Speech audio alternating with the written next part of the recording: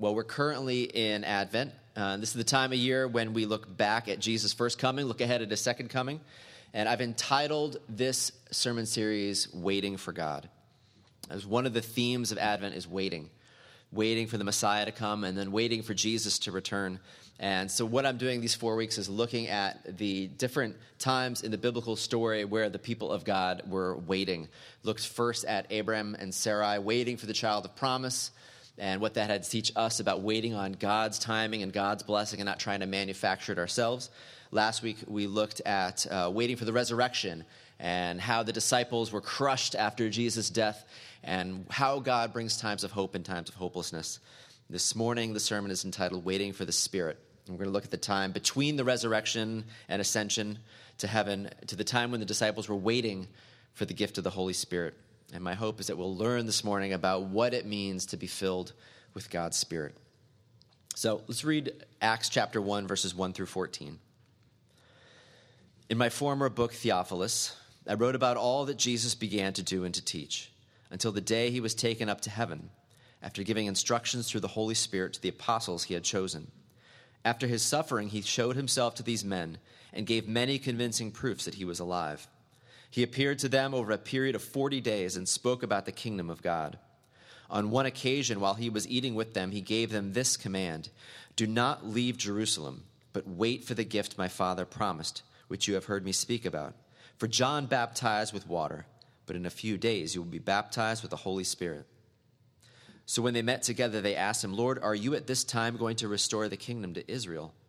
He said to them, "It is not for you to know the times or dates the Father has set by his own authority, but you will receive power when the Holy Spirit comes on you, and you will be my witnesses in Jerusalem and in all Judea and Samaria and to the ends of the earth."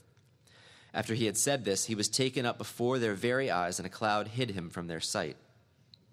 They were looking intently up into the sky as he was going, when suddenly 2 men dressed in white stood beside him. "Men of Galilee," they said, "why do you stand here looking into the sky? The same Jesus who has been taken from you into heaven will come back in the same way you have seen him go into heaven." And then they returned to Jerusalem from the hill called the Mount of Olives, a Sabbath day walk from the city. When they arrived, they went upstairs to the room where they were staying. Those present were Peter, John, James and Andrew, Philip and Thomas, Bartholomew and Matthew, James son of Alphaeus and Simon the Zealot, and Judas son of James. They all joined together constantly in prayer, along with the women and Mary the mother of Jesus, and with his brothers. So Jesus has risen from the dead. He's about to leave them to go up into heaven. He tells them, wait here in Jerusalem until I baptize you with the Holy Spirit, until you are filled with the Spirit. He says, you'll receive power when the Spirit comes on you, and you'll be my witnesses to what I have done. And so the disciples gathered together in this upper room to pray and to wait for the gift of the Holy Spirit. And then this happens in Acts 2. When the day of Pentecost came, they were all together in one place. Suddenly a sound like the blowing of a violent wind came from heaven and filled the whole house where they were sitting. They saw what seemed to be tongues of fire that separated and came to rest on each of them. All of them were filled with the Holy Spirit and began to speak in other tongues as the Spirit enabled them. Now there were staying in Jerusalem God-fearing Jews from every nation under heaven. When they heard the sound, a crowd came together in bewilderment because each one heard them speaking in his own language. Utterly amazed, they asked, "Are not all these men who are speaking Galileans? Then how is it that each of us hears them in his own native language?" Parthians, Medes and Elamites, residents of Mesopotamia, Judea and Cappadocia, Pontus and Asia, Phrygia and Pamphylia, Egypt and the parts of Libya near Cyrene, visitors from Rome, both Jews and converts to Judaism, Cretans and Arabs, we hear them declaring the wonders of God in our own tongues. Amazed and perplexed, they asked one another, "What does this mean?" Some, however, made fun of them and said, "They have had too much wine." So the disciples are waiting in the upper room, and then on the day of Pentecost, which is a feast that the Israelites celebrated, called the Feast of Weeks. It was first fruits of the harvest they'd bring to this festival. It was also a reminder of the giving of the law at Mount Sinai. On that day, God chooses to pour out his Holy Spirit. They begin to speak in other languages, declaring the wonders of God to those who are gathered. And about 3,000 come to faith in Jesus that day, and the church is born. Now again, remember, in Acts 1, what did Jesus say? He said, wait, right? Wait in Jerusalem until I give you the Holy Spirit.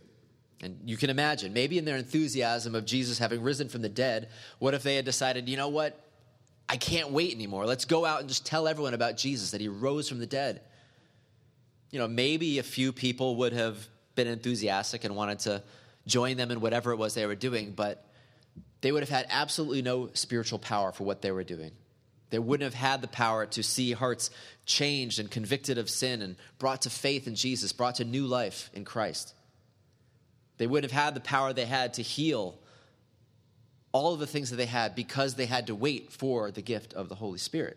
If they had just gone ahead of themselves in their own flesh, doing their own thing in their own power, nothing of spiritual significance would have ever happened. I worry about that for myself. I worry about that for our church. It's one of those things that's haunted me a little over this past year as I look back at being the pastor of this church for 15 years and wonder, how do I know? Have I been doing things in my own power, in my own strength? Have I been led by the Spirit? Have I been doing things? Have we been doing things empowered by the Holy Spirit, led by the Spirit? Or have we just been doing things that we think are good ideas to us? I don't yet have the answer to that, but I do wonder that. I do wonder just how much of my life, how much of our life as a church has been led by the Holy Spirit. Because my desire is that we would be led by the Spirit, full of the Spirit, that the things we do would be empowered by God, individually and collectively. I hope that's your goal as well, your hope as well, that we would not just get to the end of our lives and God would say, great, look at all the things you did in your own power, when you could have tapped into the power of the Holy Spirit that is within you. So I want to just look at this passage and talk a little bit this morning about what does it mean? How do we be filled with the Holy Spirit? What does that look like to be filled by the Spirit, to be led by the Spirit? And just in case you're not familiar with the term the Holy Spirit and who the Holy Spirit is, the Holy Spirit is the third person of the Trinity. And the Trinity, if you're unfamiliar, you can kind of summarize it with these three statements, that God is three persons, Father, Son, and Holy Spirit. That each person is fully God. The Father is fully God. The Son is fully God. The Holy Spirit is fully God. And that there is one God in three persons. It is a mystery to our brains to try to wrap our heads around, but that is the witness of Scriptures, that you have the Father who is God. And then Jesus shows up, and it's clear that he is also God, but he is distinct from the Father. And then you have the Holy Spirit poured out, and it's clear that the Holy Spirit is also God, but distinct from the Father and the Son. And so the Holy Spirit is the third person of the Trinity. And there's many, many things that the Holy Spirit does that I just want to focus on two this morning. I mean, the Holy Spirit reveals God to us. The Holy Spirit's a seal marking that we belong to God. It's a deposit guaranteeing our inheritance on that day. The Holy Spirit unifies the people of God. It convicts of sin. The Holy Spirit comforts people. There's a lot of things that the Holy Spirit does. But the two I want to focus on this morning is that the Holy Spirit empowers us and the Holy Spirit purifies us. Those seem to be two of the main ministries of the Holy Spirit, to empower God's people and to purify God's people. Let me read Ezekiel 36, 26 to 27. This is a prophecy way back about the gift of the Holy Spirit that would come, where the Father said this, I will give you a new heart and put a new spirit in you. I will remove from you your heart of stone and give you a heart of flesh. And I will put my spirit in you and move you to follow my decrees and be careful to keep my laws. Because I'm going to put a new spirit in you, this Holy Spirit I'm going to put in you, and it's going to empower you to be able to follow me.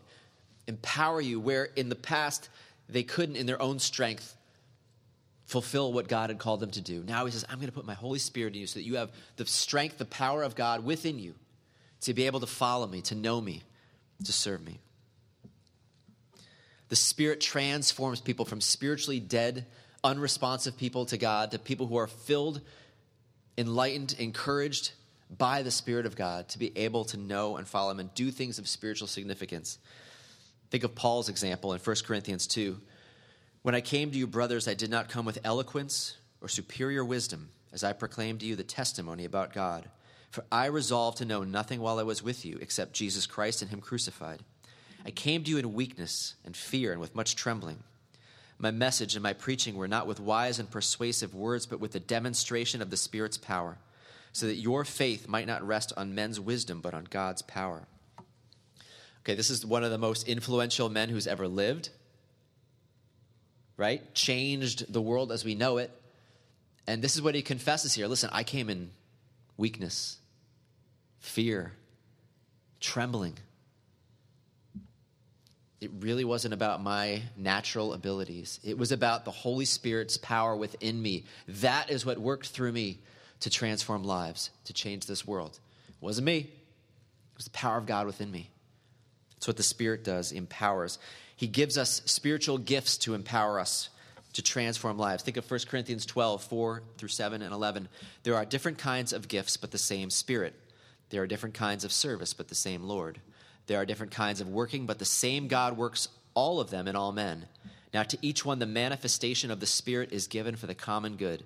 All these are the work of one and the same Spirit, and he gives them to each one just as he determines. Notice, again, part of the empowering gift of the Holy Spirit, the empowering work of the Holy Spirit, is that he gives each of us spiritual gifts and abilities that can change people's lives in a way that we can't on our own. And notice, again, this whole concept of being empowered by the Spirit is not so that you can be some sort of superhero, right? Doing like super heroic things. It's so that you can be empowered to serve others, to change lives, to have a spiritual, everlasting, eternal impact on others and on this world. That's the empowering ministry of the Holy Spirit. And the Spirit also purifies.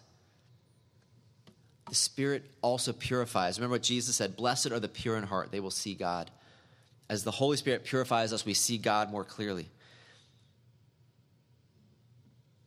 Galatians 5, 22 to 25 gives us an idea of what the Spirit does and what it looks like when we've been purified by the Spirit. He says this, but the fruit of the Spirit, this is the impact that the purifying work of the Spirit has. The fruit of the Spirit is love, joy, peace, patience, kindness, goodness, faithfulness, gentleness, and self-control. Against such things there is no law.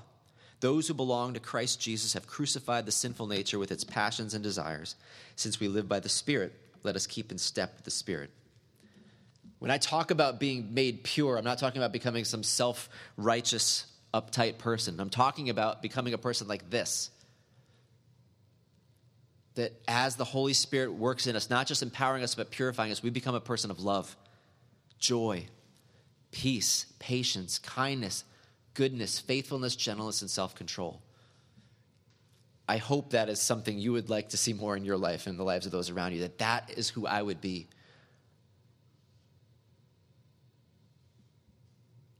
That is what the purifying work of the Holy Spirit does in us. So that the Holy Spirit empowers us by the power of God. The Holy Spirit purifies us. So how do we become filled with the Spirit? How do we become someone who is full of God's Spirit? Are we supposed to follow the example of the disciples at Pentecost, just kind of gathering in a room and waiting until God pours out a Spirit from above? No, I don't think it's necessarily exactly like that, right? Pentecost was not given to us as a model to follow. It was a specific moment in salvation history, right, where the Holy Spirit was given to believers. Previously, before Pentecost, the Holy Spirit did not live in every individual believer. I don't know if you're aware of that, but when you look through the Old Testament, the Holy Spirit comes on individuals at different times, empowering them. So it would come on Samson, it would come on Saul, it would come on David at different times. He, not it. He would come on Samson, David, Saul at different times. But the Holy Spirit did not indwell anyone until Pentecost. And on that day, God sent his Holy Spirit to indwell believers. So we are in a whole new covenant now, a whole new realm where God lives in every believer by his Holy Spirit. So it's not that we have to, like Pentecost, gather together in a room and beckon down and wait for that Holy Spirit. The Holy Spirit is in us. Remember what Jesus said in John 14. He said, I will ask the Father, and he will give you another counselor to be with you forever, the Spirit of truth. The world cannot accept him because it neither sees him nor knows him, but you know him, for he lives with you and will be in you. Clearly, see what he says. The Holy Spirit will be with you and live in you. So if we were to gather together saying, God, send your Spirit, the Holy Spirit would be inside of us being like, I'm right here. I'm right here. You don't need to be trying to beckon me down from somewhere. I live inside you. So how do we become more filled with the Spirit? Again, I don't know if any of you come from Pentecostal backgrounds, but maybe you're familiar with the idea of the baptism of the Holy Spirit, that there are some Pentecostal denominations where there's salvation, right? And then there's a second thing called the baptism of the Holy Spirit, where there's going to be a kind of a second level of Christian who's experienced the baptism of the Holy Spirit. Again, my understanding of the Bible is that's not what's taught in the Bible, that there isn't some secondary level. You don't see Paul, you don't see Peter, you don't see Jesus encouraging people, hey, you need to go be baptized by the Holy Spirit. There's a more biblical way of understanding it.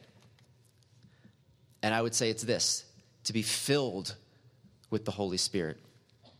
How do you become filled with the Spirit? First and foremost, I would say it's this, surrender everything to God.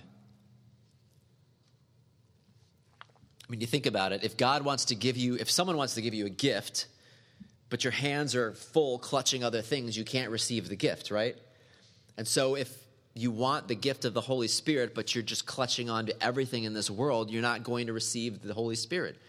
There is an emptying, a surrendering that has to happen in order to be filled with the Holy Spirit. Romans 12, Paul puts it this way, therefore I urge you, brothers, in view of God's mercy, to offer your bodies as living sacrifices, holy and pleasing to God. This is your spiritual act of worship. Do not conform any longer to the pattern of this world, but be transformed by the renewing of your mind. Then you will be able to test and approve what God's will is, his good, pleasing, and perfect will. That is full of a lot of things to meditate on. Isn't that whole passage there? Saying, first of all, it's about surrender, offering yourself as a living sacrifice to God, surrendering your desires, surrendering your wants, surrendering everything that is yours. You want to be filled with the Spirit? You want to experience that empowering, purifying work of God? It starts with surrender. It starts with confession. It starts with repentance of sin. It starts with trusting in Christ and not in yourself. So then you're going to know what God's will is. When you stop being conformed to the pattern of this world. Think of Ephesians 5, gives us one example, 5:15 to 18. Paul writes, be very careful then how you live, not as unwise, but as wise, making the most of every opportunity because the days are evil. Therefore, do not be foolish, but understand what the Lord's will is. Do not get drunk on wine, which leads to debauchery. Instead, be filled with the Spirit. So he contrasts there being filled with wine, which leads to debauchery, and being filled with the Spirit that leads to the fruit of the Spirit. Again, how do you get filled with the Spirit? It begins with surrendering. It begins with emptying. It begins with not filling yourself up with the things of this world, but surrendering everything to God. It's just an easy 1, 2, 3, isn't it? It's going to be like, right? It's that easy. Just it's that simple. Just surrender, right? I know. This is a lifetime. This is a lifetime of discipleship. But as I've said, this whole idea of being filled with the Spirit here, you could think of it, again, as a balloon. That's a great analogy to think of being filled with the Spirit, that a balloon that's this big, filled with air, is filled, but you can also blow it up so it's this big, filled with more air, right? They're both filled with the Spirit, but one is filled more and more. And that's the way it is. Yes, we have the Holy Spirit inside of us, but are you filled with the Spirit? Have you surrendered, emptied the things that are not of him, repented of those things, confessed those things, so that he might fill you with his presence, with his Holy Spirit? Second thing is this. So surrender everything to God and then ask him to fill you with his Spirit. Ephesians chapter 1, this great prayer of Paul's. I keep asking that the God of our Lord Jesus Christ, the glorious Father, may give you the spirit of wisdom and revelation so that you may know him better. I pray also that the eyes of your heart may be enlightened, in order that you may know the hope to which he has called you, the riches of his glorious inheritance in the saints, and his incomparably great power for us who believe. Ask him to give you his Spirit. Surrender to him and ask him to give you his Holy Spirit. Look at this prayer of Paul. I'm asking that God would give you his Spirit, that you might know him better, that you might know the hope to which he's called you, that you might know the inheritance ahead of you, that you might know the power that's in you. 2 Corinthians 3:17 to 18. Now the Lord is the Spirit, and where the Spirit of the Lord is, there is freedom. And we who with unveiled faces all reflect the Lord's glory are being transformed into his likeness with ever-increasing glory, which comes from the Lord, who is the Spirit. This is the prayer, that we would empty ourselves, surrender ourselves, ask him to pour out his Spirit, and as we spend that time seeking him, that he would transform us more and more into the likeness of Jesus. Now, confession time, right? That we come so often to prayer, and we've got our list of the people who need prayer. And it's okay, of course. We're praying for people who are sick. We're praying for people who are in need, who have financial things going on, surgery coming up, and that's okay, and that's good, and that's right. But when was the last time you truly cried out to God and said, God, give me more of your Spirit. Lord, give me a deeper fellowship with you, a deeper relationship with you. Lord, I want a deeper joy in worship. God, give me greater power in evangelism. Do you understand? There's so much bigger things to ask for. Yes, we should pray for the day-to-day things and those who are on our heart for prayer, but we should also, more than that, ask him to give you his Holy Spirit.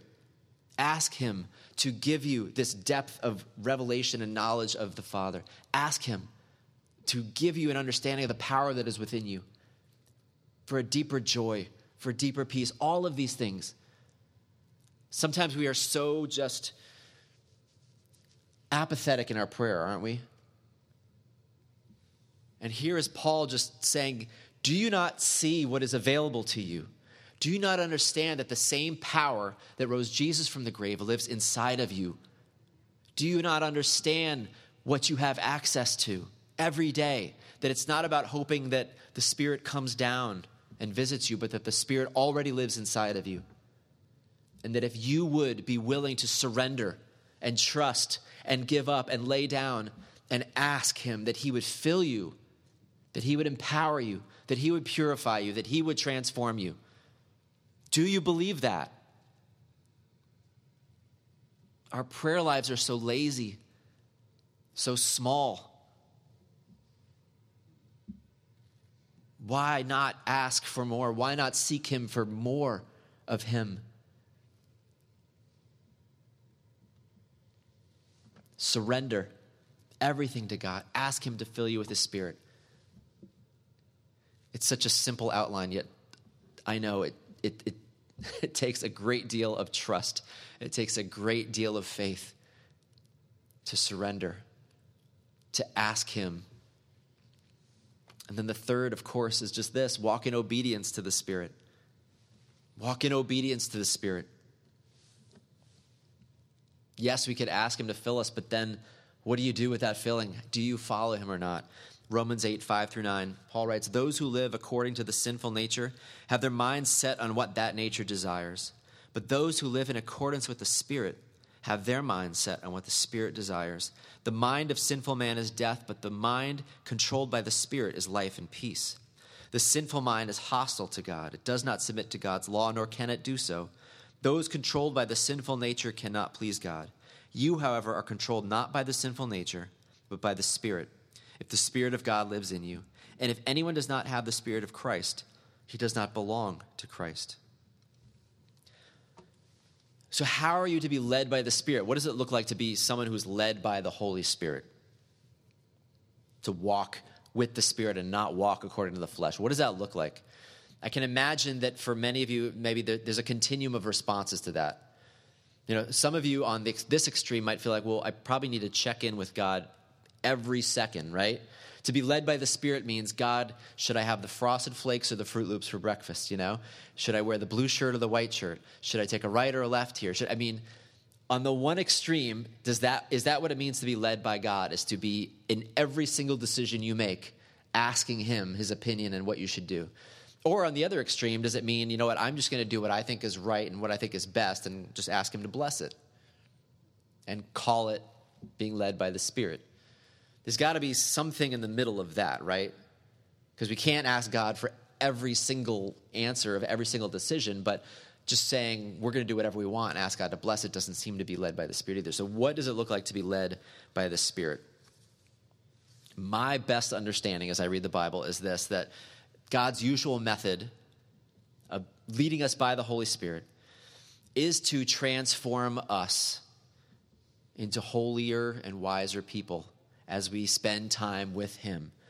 As we spend time with Jesus, he transforms us more and more into people who are holy, who are wise, who make decisions that are led by the Spirit. As opposed to looking for all kinds of techniques. For example, some of the most common ones you may have heard of are these. How about this?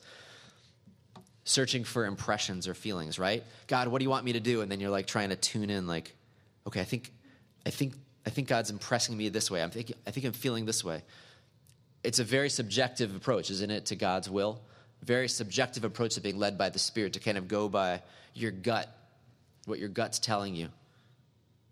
How about listening for the still small voice? Anyone ever heard that one? I mean, that comes from one passage in Scripture where Elijah, God was not in the earthquake. He wasn't in all of those things. He was in this still small voice. And we've taken that and turned it into a whole theology about how we become someone led by the Spirit as we're listening for the still small voice. But again, how do you know that still small voice isn't just your own head, your own mind versus God's voice? Praying for peace, how about that one? You know what? I'm not going to move forward until I have peace on this. But again, is that really what God's word teaches? Do you think Jesus had peace when he was sweating blood in Gethsemane going to the cross? You think he was like, I don't have peace about this one. Maybe I shouldn't go to the cross. He's sweating blood. He did not have peace, but he knew it was what God had called to do him despite not feeling peace. The feeling of peace is not always, a sign that God is leading you. What about open doors? Ever did that? Ever pray, if God opens the door, then I'm going. But if he closes the door, then it's not of him. Open doors is not always a biblically sound way of figuring things out. In 2 Corinthians 2, 12 through 13, you have an example of Paul. I think, did I put this one here or not? No. Where he says, I went to Troas to preach the gospel, and I found the Lord had opened a door for me. But I had no peace of mind because I did not find my brother Titus there. So I said goodbye to them, and I went on to Macedonia. And he says, I had an open door there, but I didn't feel that peace of mind because my friend was not there, so I went somewhere else. What about Jonah, right? What if Jonah was like, hey, the Lord has opened a door here by providing a boat that's going to Tarshish. This must be God's calling to go there. No, God had called him to go to Nineveh. Just because there was an open door of a boat didn't mean he was supposed to go in the other direction. What if the Israelites, when they came to the Jordan River, said, well, that's a closed door, we got to turn around and go back to Egypt. What about the parable that Jesus teaches of the persistent widow who has the closed door from the judge, but she keeps persisting and knocking, and Jesus says, the door will open to her. Again, open and closed doors are not biblical methods of being led by God. What about putting out the fleece? That comes from the story of Gideon in Judges 6. That's more like divination. I would not encourage you to be putting things out and saying, well, if there's dew on it in the morning, or metaphorically using that sort of approach of saying, putting God to the test like that. And, of course, opening up the Bible and pointing, I would not suggest that as a method of being led by God either. Should I break up with this boy or not? And then you open and point and see what God says. That's not the way it works. Again, I think my understanding is that God can use any of these means. God can speak through visions. God can speak through dreams. God can speak through all kinds of means. Typically in the Bible, though, those didn't come because people were looking for them. God just revealed himself to people who were not even looking for those things.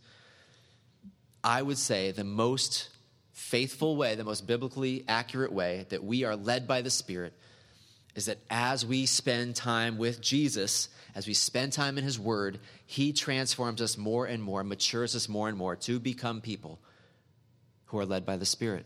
Because our mind becomes more like his mind. Our will becomes more like his will.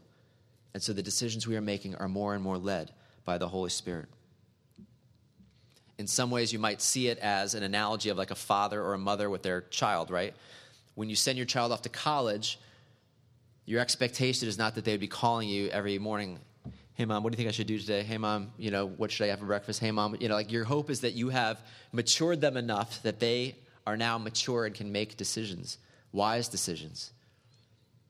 And it's a rough analogy, but in some way I believe God's method, ordinary method of leading us, is that as we spend that time with him, he molds us and shapes us more and more into men and women of God who are led by the Spirit. And that does not mean you don't pray. It doesn't mean you don't still seek God. You don't still ask God. But more and more, it's as we spend that time with God, he is going to lead us by the Spirit as we become men and women who have more and more of his heart and his mind. Proverbs puts it this way. It says, the integrity of the upright guides them. Notice what it says, the integrity of the upright. They're guided by their integrity. As they become people of integrity and wisdom and holiness, that guides them. That leads them. That is being led by the Spirit. More than techniques, more than listening for still small voices and looking for open and closed doors and all of that. Bottom line this morning is this. Surrender. You want to be filled with the Spirit. You want to be led by the Spirit. It's simple, but it's takes a lifetime, doesn't it? It's about a lifetime of daily surrender to God. Surrendering your desire, surrendering your will, surrendering what it is you want. Laying it down, confessing it, repenting of it. And then it's asking him to fill you with his Spirit, to give you that empowerment, to give you that purifying. Not just praying, but praying passionately and fervently and asking him, seeking him, and then walking in obedience to him as you're led by the Spirit. Why don't you take a minute in silence and respond to the Lord, and then we'll pray together, and the worship team can come forward.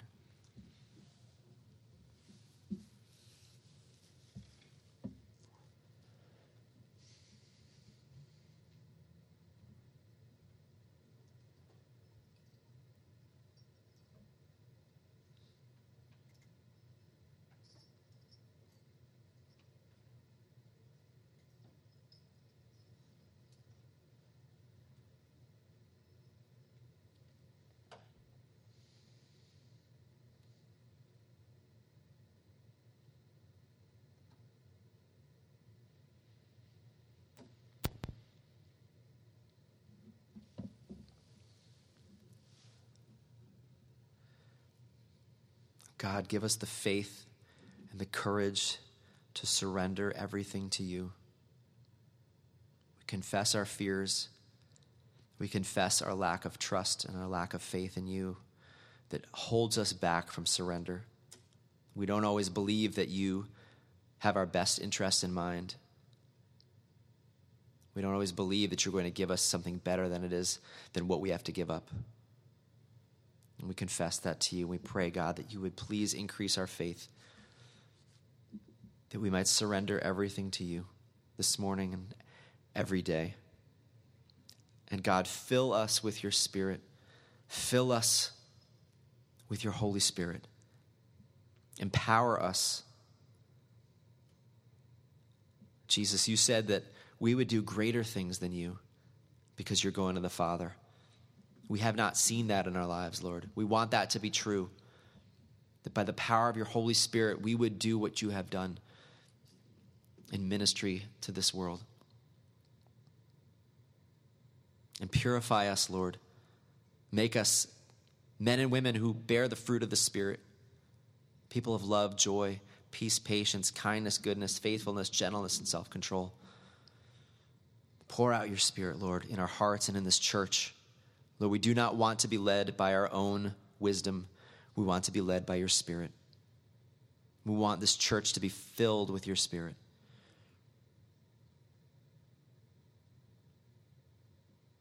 Help us to walk, Lord, in step with your Spirit. We pray this in Jesus' name. Amen.